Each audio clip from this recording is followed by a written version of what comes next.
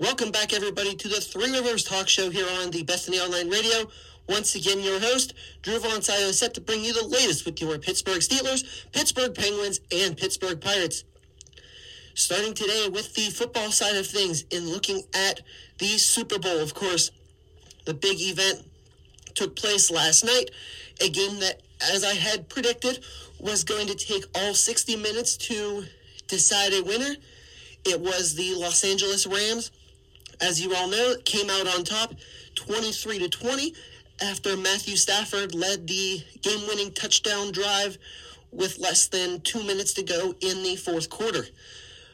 Of course, there was some discrepancy in that game because of the officiating. For those of you who may not necessarily be aware of what that discrepancy was, I will present that to you in a clear and concise manner. Basically, throughout the game, there were not a lot of penalties called on either side. Nothing more than delay of game, false starts, and, of course, a taunting penalty that occurred against the Cincinnati Bengals. So, in essence, the referees were just letting the boys play, which is a refereeing approach that you commonly see. The difference is that when it got down to that final drive, where Stafford led the touchdown drive to ultimately win the game, the officials started calling holding and pass interference against Cincinnati, including several times down near the end zone that ultimately gave the Rams multiple attempts at first and goal, and they found a way to punch it in. So the discrepancy in the officiating was based upon the fact that they let them play all game and then decided to start calling penalties in the last 2 minutes of 60. Now, this is where it gets a little ticky-tacky, because by definition, were they penalties? Yes, absolutely. Very blatant, very obvious, holding, pass interference, whatever you want to call it, blatantly obvious. The issue being is that they let it go the entire first three quarters and the first 13 minutes of the fourth quarter. You can't let stuff go for 58 minutes and then call it when it gets down to that final possession, because I can now understand why Bengals fans are saying that they kind of got screwed in a way, or got cheated out in a way, because they didn't have any sort of calls throughout the game, either side really. Now, there was an instance earlier in the game where the Bengals and T. Higgins in particular got away with a wide open, about as blatant as it can get, face mask penalty against Jalen Ramsey. It was not called. The Bengals went down to score a touchdown. So, really, in a way, you could make the argument that the no call and the call late in the game essentially canceled themselves out. But Rams fans, they're going to say that. The Bengals fans are still going to feel as though they've been cheated and they should not have lost that Super Bowl. But part of the issue was as well, moving on from the officials, was that the Bengals didn't necessarily show up to play in the fourth quarter. They scored 10 points in the first half compared to the Rams' 13. I knew the Rams and expected them to very much go into halftime with the lead. That was something that everybody could see from a mile away happening. However, the Bengals came out strong in the third quarter, had a 10-3 lead in terms of points in that third quarter to turn around a 3-point deficit from halftime to then a 4-point advantage as they led 20-16. The fourth quarter, however, was very much a defensive game, but the Bengals put up a goose egg. No points in the fourth quarter. You can't, in a game that you knew was going to take all 60 minutes, you absolutely cannot put up 0 points in a quarter. They were fortunate enough, really both sides were fortunate enough, to get away with putting up single-digit points for the Rams in each of the 4 quarters, for the Bengals in the first 2 quarters. The Bengals were fortunate that the game wasn't out of reach at halftime. The Rams were lucky that the Bengals never really were able to break open the game, but that's in part because the defensive lines were getting to both quarterbacks. But where it gets tough for the Bengals was late in the game, in part because of their goose egg on the board. But it goes back to a situation where after the Bengals scored a field goal in the third quarter to make it 20-13, that was with 4:23 left to play. What hurt the Bengals after that was that they did not tack on any more points after that. Here was the sequence after that field goal from McPherson. Punt, punt, punt, punt, turnover on downs to lose the game. They punted on 4 of their last 5 possessions, and the 5th, they turned it over on downs because they had to go for it and didn't convert. You can't punt on 4 straight possessions late in the fourth quarter and expect to win the game. It simply cannot happen. I don't care how good of a defense you have, defensive line, secondary, etc. You can't punt on 4 straight possessions and 4 of the last 5 without being punished. And ultimately, the Bengals were punished. Now, I mentioned Friday that the defensive lines were going to have a say in this game. And they very much did. Both teams really struggled to run the football. Could not get anything going between the trenches. And I knew that was exactly what was going to happen because of how poor the offensive lines are. The Rams, 23 rushing attempts, 43 yards. Cam Akers led the way, 13 attempts, 21 yards. As for the Bengals, they had 20 attempts and 79 yards. Mixon led the way, 15 attempts on 72 yards. 72 yards on 15 attempts, I should say. So the Bengals had a little bit more success running the football,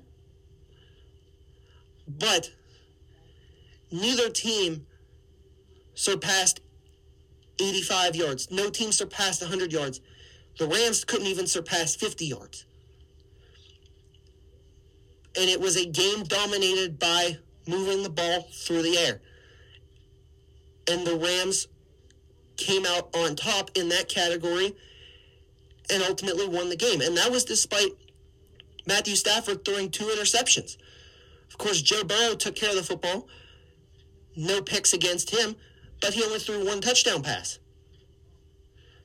Of course, Joe Mixon threw a touchdown pass, so they ultimately had 2 passing touchdowns. But Matt Stafford had 3 passing touchdowns. That's the difference right there.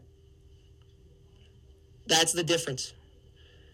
And then when you look at the teams in terms of defensive stats, the Rams in this game had a total of 7 sacks. The Bengals, on the other hand, they had 2 sacks. So it was the Rams' defensive line dominating the Bengals' offensive line much more than the Bengals' defense was dominating the Rams' offense. And that's not to say Matt Stafford didn't get hit or any sort. It wasn't like it was clean aside from those 2 sacks, because Matthew Stafford got hit a lot. It was just that Matthew Stafford was able to either buy himself enough time or had enough time to get rid of the football before he ultimately got sacked.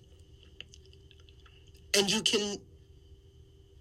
I guess I shouldn't say never. It is very, very unlikely that you are ever going to win a football game when you have your quarterback get sacked 7 times. And every coach in the NFL, even Sean McVay, and especially Zach Taylor, should be looking at their rosters, particularly their offensive line, and saying, how can I make this better? How can I find a way to protect my quarterback better? Because I will be completely honest. If Joe Burrow had better protection and didn't get sacked 7 times in that game, the Bengals probably win. I shouldn't even say probably. I would bet money that they would have won that game if Joe Burrow didn't get sacked 7 times. You can't have your quarterback get sacked 7 times and win the game. Of course, it's certainly a possibility. It's not impossible, because if you really think about it, nothing is impossible if you set your mind to it. But the Rams put themselves in the best opportunity to win by getting to Burrow, and it ultimately paid off, especially in the second half. That's why the Bengals had to punt on 4 of their last 5 possessions, was because the Rams were really getting to Joe Burrow in the second half. And the Bengals couldn't do anything about it because their offensive line is poor. And, this really makes me think, even though Ben Roethlisberger was a fraction of what he used to be the past 2 seasons in 2021 and 2020, what would this Steelers team have been like if the offensive line in both of those years was competent enough to give Big Ben time to throw? What would those teams have done possibly in the playoffs or done better in the regular season had Ben been able to look for multiple reads and not be so preoccupied on throwing 5-yard drag routes across the middle or a 3-yard out route because he knew his offensive line wasn't going to give him the time to throw?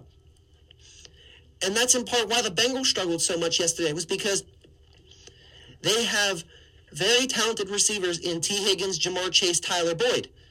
But they are all very much a similar type of receiver who rely upon getting downfield 15, 20 yards and then making a play and adding on some in terms of yards after the catch. But Joe Burrow didn't have the time to get them those 15, 20-yard throws consistently the way that the Bengals did in the regular season, in part because they weren't going up against as strong of defensive lines like they did last night against the Rams. So again, it stresses the idea that offensive lines are very much important still in today's NFL. Not just in the run game, you need them for the passing game too. Which is why it's imperative, regardless of who the Steelers quarterback is next season, whether it's Mason Rudolph, Dwayne Haskins, a rookie, a free agent, whoever it is, Mike Tomlin, Matt Canada, Kevin Colbert, whoever it is that ultimately succeeds Kevin Colbert, because there's still no official word on that. The team's still in the process of going through interviews. All of them need to find a way to put this quarterback, whoever it may be, in the best position to succeed. They have the running back, Najee Harris. They have the wide receivers, Deontay Johnson, Chase Claypool, Pat Freiermuth. I'll throw him in there even though he's a tight end. If they can get Juju Smith-Schuster to come back, they'll have him. James Washington, if he doesn't leave through a trade or free agency, Washington could be thrown in there as well. They have the weapons. They've got the running back. They need to build this offensive line, because It doesn't matter if you call Tom Brady out of retirement and throw him into the Steelers lineup. Tom Brady isn't going to do anything with how poor the Steelers offensive line was last season or even in 2020. They're just not going to do anything. Brady's not going to do anything if you throw him into the current team right now. He may slightly improve their record, so they may go from 9-7-1 to 11-6 or maybe 12-5, but they're not going to win a playoff game. They're not going to get even close to the Super Bowl because the offensive line is so important, and the Steelers need to do everything in their power, absolutely everything, to improve that going into 2022, or it's going to be much of the same struggles as we saw this past season. And that's ultimately my biggest takeaway from the Super Bowl, is that offensive lines still matter. They have always mattered, and you have to find a way to protect your multi-million-dollar arm in your quarterback, regardless of who it is, regardless of the talent they possess. Because those big guys up front are the only thing between your precious quarterback and somebody looking to beat the absolute snot out of your quarterback. So you need to invest time, invest resources, and find guys who are going to protect your quarterback. There's no debate about it. You're listening to the Three Rivers Talk Show here on the Bethany Online Radio. When we come back, looking at the Pittsburgh Penguins as Sidney Crosby still continues the search for goal number 500, and looking at Brian Boyle's best game so far in his career as a Penguin right here on the Bethany Online Radio.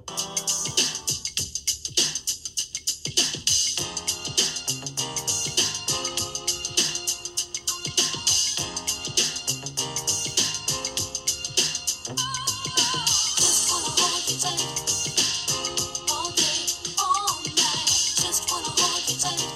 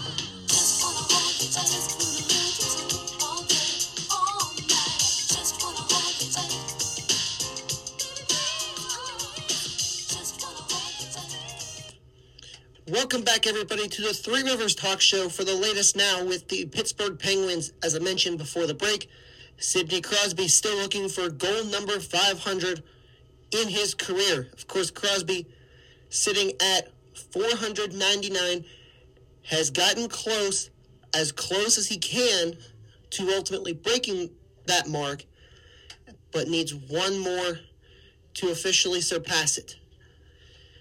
And in that situation for Sidney Crosby, that's really easier said than done.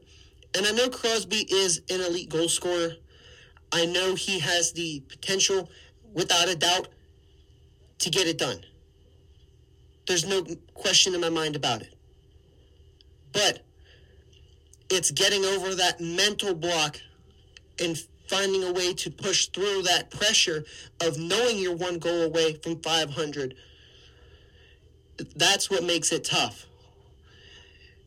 And every athlete out there, it's something you can relate to. It's something that you know and understand the pressure of what Sidney Crosby is dealing with. And when you finally reach that milestone, or you finally get that opportunity to prove yourself again, it's like somebody lifted a piano off of your shoulder blades. That's how much pressure there is put on you, and how much of it is gone when you finally meet whatever it is you were trying to accomplish. Like, I'll throw in a personal example even. I'm a goalkeeper here on our men's soccer team at Bethany. My first ever collegiate soccer game, I found out the night before I was going to be starting, or at least the potential to start. Saturday morning, 2-hour bus ride up to Grove City College. Find out on that bus ride that it's confirmed I'm playing. Just a freshman, never played a collegiate soccer game before in my life, completely nervous. 5 minutes into the first game, or into the game, I should say, it was my first game. 5 minutes into the game, make a costly mistake, and I let a goal in. 5 minutes into the game, out of 90. We ultimately end up losing that game 8-0. I made 8 saves in that game still. Not to say that aside from, there were probably 2 or 3 more mistakes that led to goals from my end that I would have loved to have cut out. But there was nothing I could do about it at that point. And I'm not embarrassed about going out there and saying that. Because last spring, when we were playing, due to the pandemic, playing in the spring, not in the fall like we typically do, I got an opportunity again, last game of the season, playing in a conference game here at home against Chatham University in Pittsburgh. Very similar storyline. 5 minutes into the game, I concede a goal. Was not my fault this time. It was honestly a tremendous shot. But I fought through it. I kept us in the game. We ended up tying after double overtime 3-3. The amount of pressure off of my back after that game, knowing that my most recent game was much better than the first one I'd played, was absolutely huge. And that's what Sidney Crosby is feeling right now. He very much feels similarly to the way that I did after that first game up at Grove City, when there was all that pressure. And whenever he scores goal number 500, hopefully tomorrow night against the Philadelphia Flyers, it's going to make him feel the way I did after the game against Chatham. Now, not only is Crosby having the opportunity to score his 500th career goal tomorrow night against the Flyers, he has the opportunity to score his 50th career goal against the Flyers tomorrow night. So not only can Crosby score, as I just said, goal number 500 in his career, but also his 50th against the Flyers. And that would be absolutely incredible for them to be one in the same. Crosby has been a thorn in the Flyers' side since day one of his career. And for him to continue to just pat the head of his little brother and continue to smile away is going to make it extremely fun to watch. And there's nothing better, I should say, than seeing Crosby score that 500th goal tomorrow night. There would be nothing better. Let me just be clear, because I obviously can't guarantee that Crosby will score goal number 500. As much as I would like to, I unfortunately can't. The only way that Crosby scoring his 500th career goal tomorrow night and his 50th against the Flyers would be better is if they were playing in Philadelphia. That would be the cherry on top of the cake. And the icing too, of course.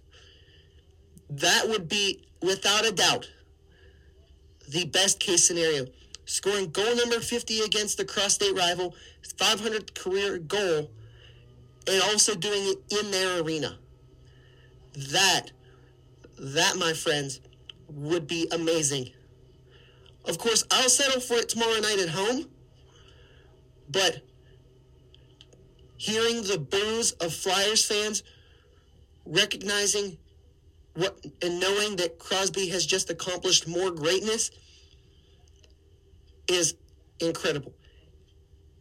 And I would honestly love to see it if this game was being played in Philadelphia. If it was being played in Philadelphia and Crosby scored that goal as the Flyers fans booed him, I would love to see Crosby skating around the ice with his hands behind his ears as if he can't hear them. That would be the most petty thing I've seen Sidney Crosby do, and it would be absolutely amazing to see. I hope Crosby gets it done tomorrow night, even though it's at home. I hope he gets it done, because that pressure is going to be taken off of his back, and he's going to be a much more dominant player once he accomplishes that milestone. Not that Crosby hasn't been good, because if you look back at the game yesterday against the New Jersey Devils, he had 2 assists. If you look back in the game against Ottawa, he had 1 assist. The game before that against Boston was when he scored goal number 499. So he's still finding ways to get on the score sheet. The last 2 have just been 3 assists over those 2 games rather than finding one to hit the back of the net himself. But it's going to happen for Crosby. And I hope with everything I have that it occurs tomorrow night against the Flyers. Because it will just continue to show that Crosby has dominated the Flyers his whole career, and that is one more thing to add to his resume in terms of what he's done against the Flyers. Absolutely much needed. And I just hope that we can see this become reality tomorrow night. If it happens, it'll be something that I, without a doubt, talk about on Friday, as I'm supposed to be. The plan is to bring back Mike DeFabo, the Penguins beat reporter for the Post-Gazette, for another interview. If it happens, it will 100% be a topic of conversation Friday afternoon, and you won't want to miss it. But one of the other things that I took away from this weekend against the Devils, after the fact that Crosby didn't tack on goal number 500 yesterday, was that it was Brian Boyle's best game as a Penguin, without a doubt. He only had a goal and an assist. I say that like that's something bad, when in reality it's a tremendous performance from him.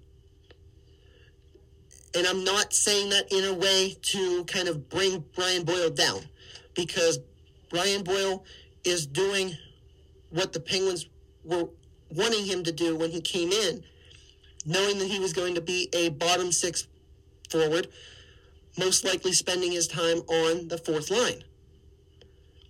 But the way that Brian Boyle was commanding the ice, both offensively, defensively, yesterday afternoon, just showed why it was, in fact, his best game as a Penguin.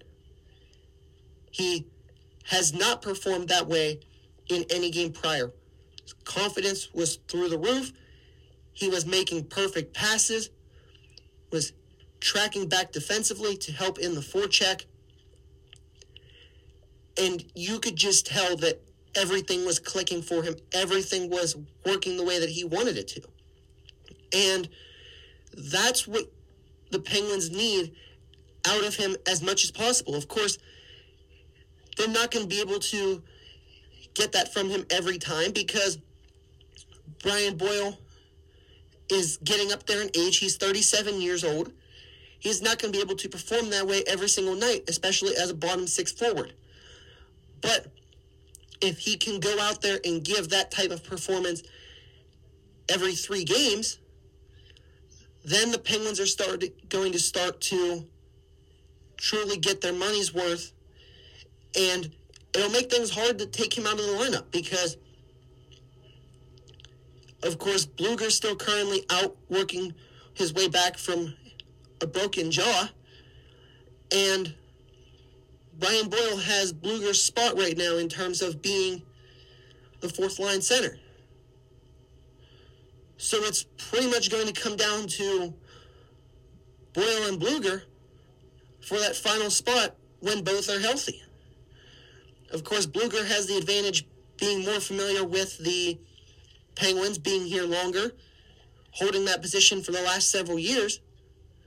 But it doesn't necessarily mean that Brian Boyle can't play there as well. So, Brian Boyle, absolutely commend him for what he did, but he's now got to find a way to continue to replicate it.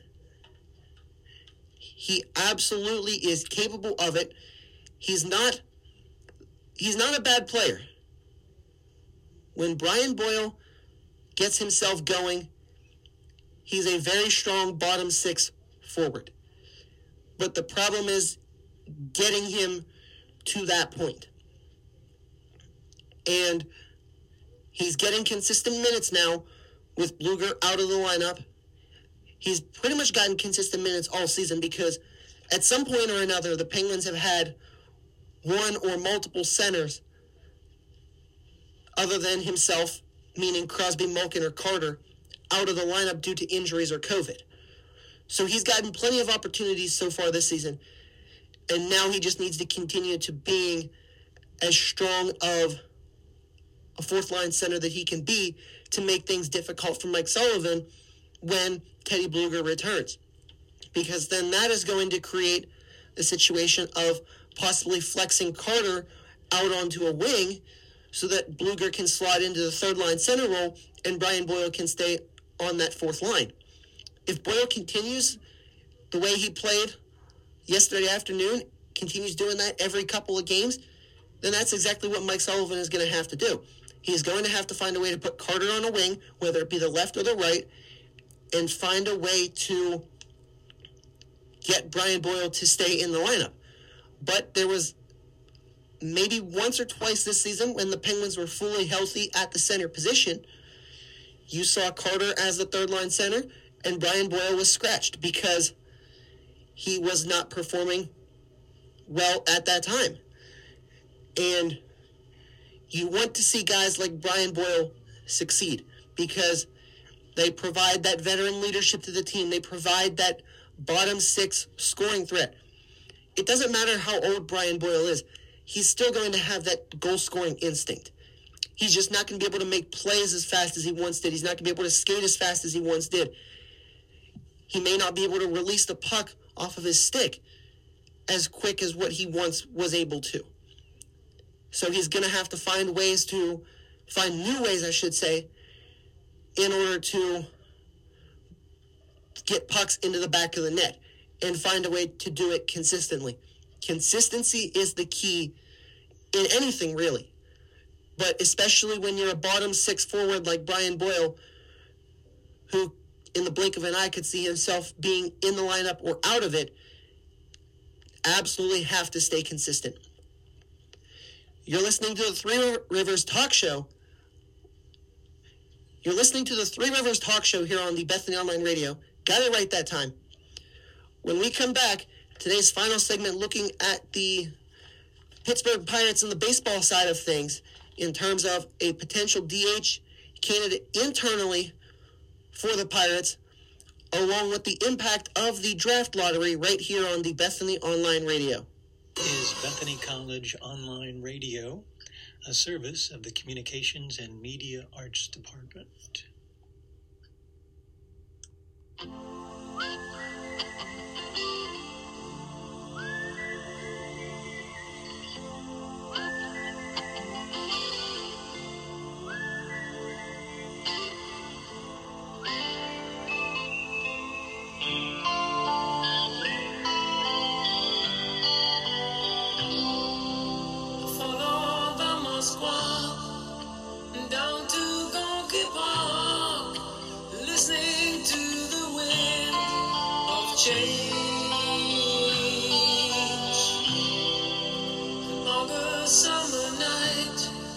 Soldiers passing by, listening to the wind of change.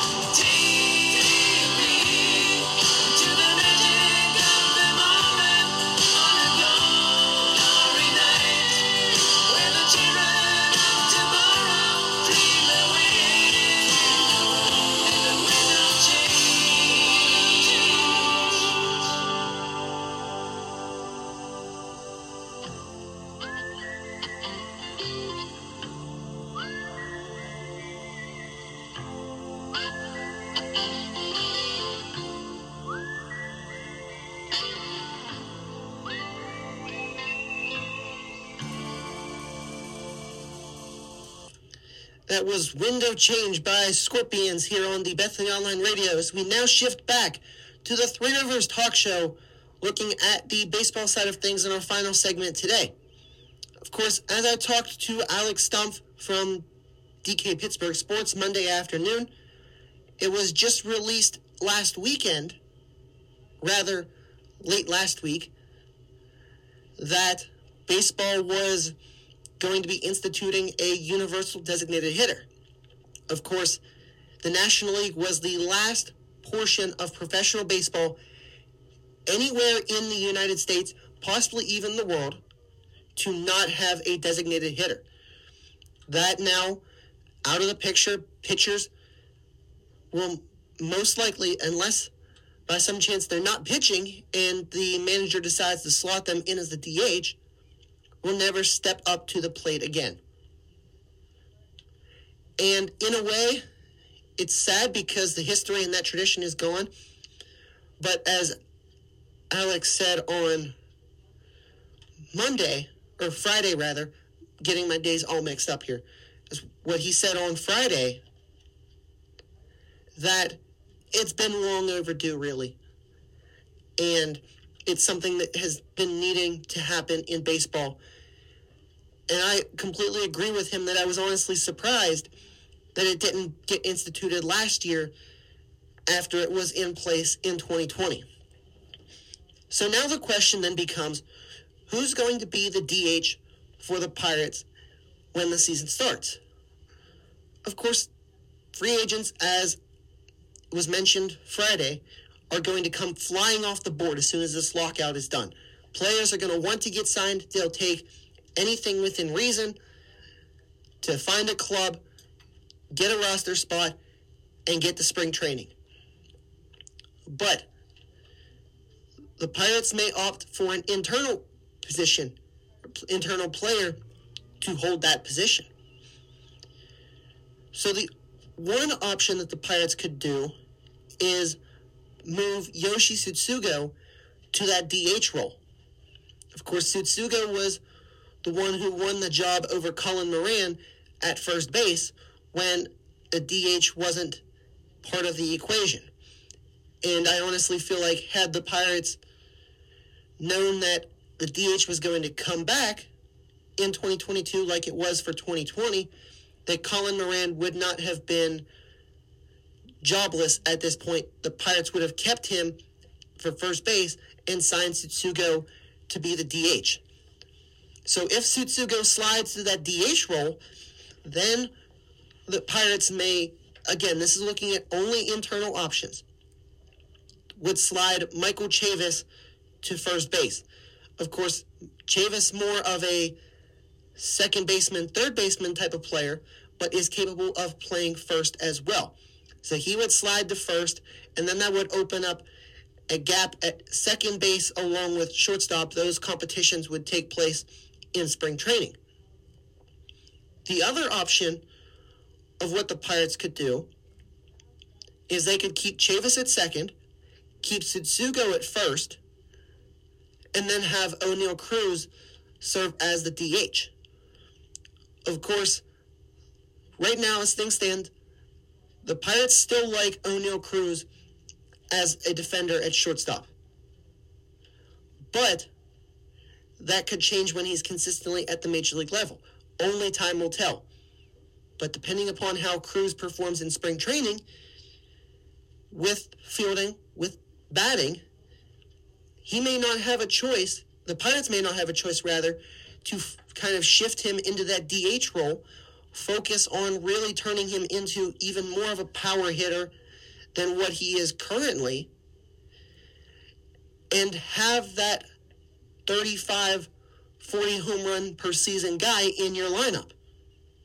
And O'Neal Cruz certainly has the potential to do that. And then at shortstop, it would be fought out between guys like Cole Tucker, Kevin Newman, maybe even Rodolfo Castro, Diego Castillo, a possibility as well. So those are really the two routes that the Pirates can go. Personally, if you're going based off of what fits the lineup better, I think it's having Cruz as the DH. Because Tsutsugo is more comfortable and more familiar with playing first than Chavis, so he would be much better defensively. And you would be willing to give what Newman lacks at the plate or what Tucker lacks at the plate and take what Cruz brings rather than not having Cruz in the lineup at all. Because the other choice with Tsutsugo as the DH, Chavis at first, now of the four names I mentioned, Newman, Tucker, Castillo, and Rodolfo Castro, two of them are going to be in the starting lineup. Of course, Rodolfo Castro has a decent bit of power. Diego Castillo, much the same, although Castillo hasn't made his Major League debut even yet. Tucker and Newman don't have any power whatsoever. So, you would then have one, possibly two question marks in your lineup at the plate. And this is a Pirates team that's looking to find ways to drive in more runs, be a much stronger offense. And you can't do that when you have Kevin Newman at second base and Cole Tucker at shortstop. Because at that point, you're essentially shooting yourself in the foot twice in terms of having poor hitters. And especially when you have the question mark of Roberto Perez, and you don't know how he's going to hit, that could potentially be 3 question marks. Depending upon who your right fielder is, that could be 4. So you have to find a way to put together as strong of a lineup as you can. And the Pirates' strongest lineup right now is with Cruz as the DH, Tsutsugo at first, Chavis at second. In all honesty, Rodolfo Castro at short. If he can improve defense, he'll be a bit of an upgrade over Newman. Of course, Hayes at third. You've got Perez behind the plate, Gamble in left, Reynolds in center. And then in right field, it's a crapshoot. It's anyone's guess. Because Anthony Alford is not the option that the Pirates should be looking to use. And nobody else that's on a minor league contract should be either. Unless they're going to promote Travis Swaggerty based upon how he does in spring training. Swaggerty in right field is really the only internal option I'm okay with. Anything else? Got to go out and get somebody to play right field. At the very least, as a stopgap until you can get someone up to the major league level, whether it be Cal Mitchell or Travis Swaggerty, if he's not quite yet ready for the major leagues. You've got to find somebody to play in right field for that time being that's not named Anthony Alford and that isn't named Greg Allen, because those two combined are a league average player at best.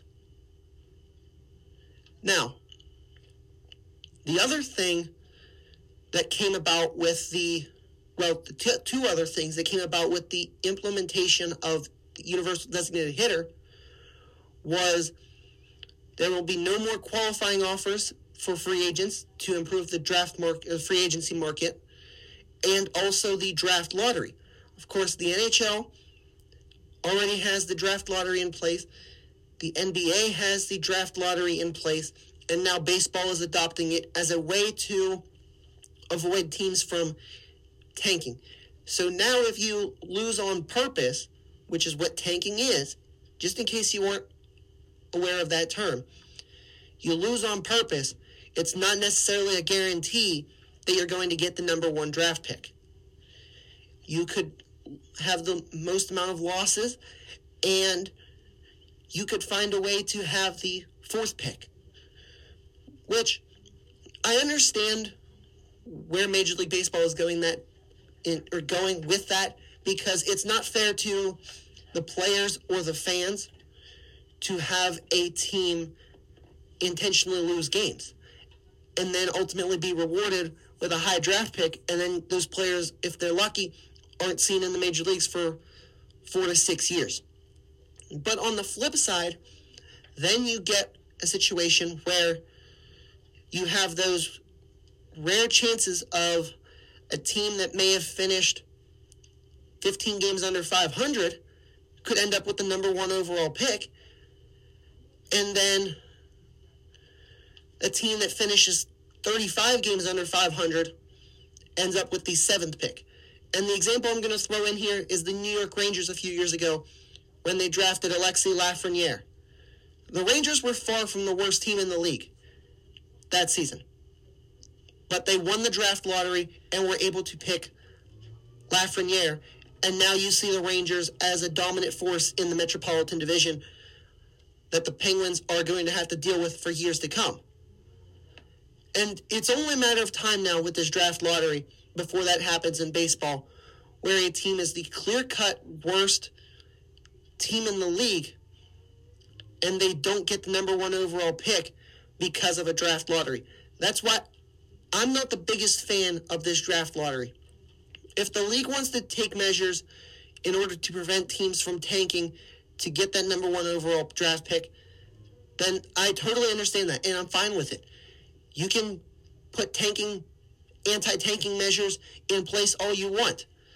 But turning to a draft lottery, I don't necessarily see that being the answer, because then you're going to have teams that get shorted and should be getting the number 1 overall pick because of how bad they are and end up not getting it. And that's where baseball needs to compromise. Personally, I think if the league starts to feel that a team is tanking to lose on purpose and get a high draft pick, at that point, just investigate the team. And I know it could be very easy to say, well, we're not trying to lose on purpose, we just don't have that kind of talent. But it's much better, in my opinion, than a draft lottery. You know what would really prevent teams from tanking and having very minimal payrolls? A salary cap, salary floor system. Who would have ever thought? You look at the NFL, you look at the NHL, you can even look at the NBA. All of them have a salary cap, salary floor system where you have a minimum amount that you have to spend on your roster and a maximum amount you can spend on your roster. Of course, you still have teams in all three of those leagues that are absolutely terrible. But you don't see, well, prior to the Brian Flores lawsuit, you don't see much at all teams in the NFL being accused of tanking for a high draft pick. The Cincinnati Bengals 2 years ago, when they got Joe Burrow, were not trying, at least not early in the season, were still not trying to lose on purpose. They just weren't. Maybe later on in the season, their philosophy could have changed. They could have pulled some strings to make it look less obvious. But the point being is that the NFL doesn't have to worry about that. You get teams like the Buffalo Sabres, the Arizona Coyotes in hockey, who struggle year in and year out. They're never being accused of tanking because they have a minimum salary that they're paying their players in terms of roster, the roster as a whole. They're within the salary cap. So from that regard, it's showing that they are competing and trying to be competitive. But Major League Baseball does not have that. Major League Baseball needs to have it. You're not going to be able to cut out tanking 100% until that gets put into place. The draft lottery, they may think it will help. It may help slightly. But especially when you have a draft class like what we had last season for Major League Baseball, where there was no clear-cut number 1 overall pick, and you could have had 5, potentially 6 players in the mix, like the Pirates did at one point, for who they wanted to take number 1 overall. You may get pick number 5, and obviously the top 4 are gone. Well, the top 4 picks have occurred, but it doesn't necessarily mean that whoever was number one in your eyes is gone. That can happen with or without the draft lottery. But if you now put this draft lottery in place to eliminate tanking, and a team gets the 6th overall pick, and they still get the guy who is number one on their board, are they really going to learn and not tank again in the future? Absolutely not. If they get their guy at 5th or 6th, when they thought they had, or they were going to have to take him at number 1 overall, then they're going to continue to do what they've been doing. They're not going to stop tanking, and it's going to ultimately become ineffective in terms of using the draft lottery to avoid tanking. You're listening to the Three Rivers Talk Show here on the Bethany Online Radio. I thank you all for tuning in on this Monday afternoon. I hope you all have a great rest of your week. The remaining hours of your day, hopefully they go smoothly. Tune in on Friday at 3 o'clock. Hope to be joined by Penguins beat writer for the Pittsburgh Post-Gazette, Mike DeFabo. Until then, as I mentioned already, have a great day, and tune in on Friday at 3 o'clock for the latest with your Pittsburgh Steelers, Pittsburgh Penguins, and Pittsburgh Pirates.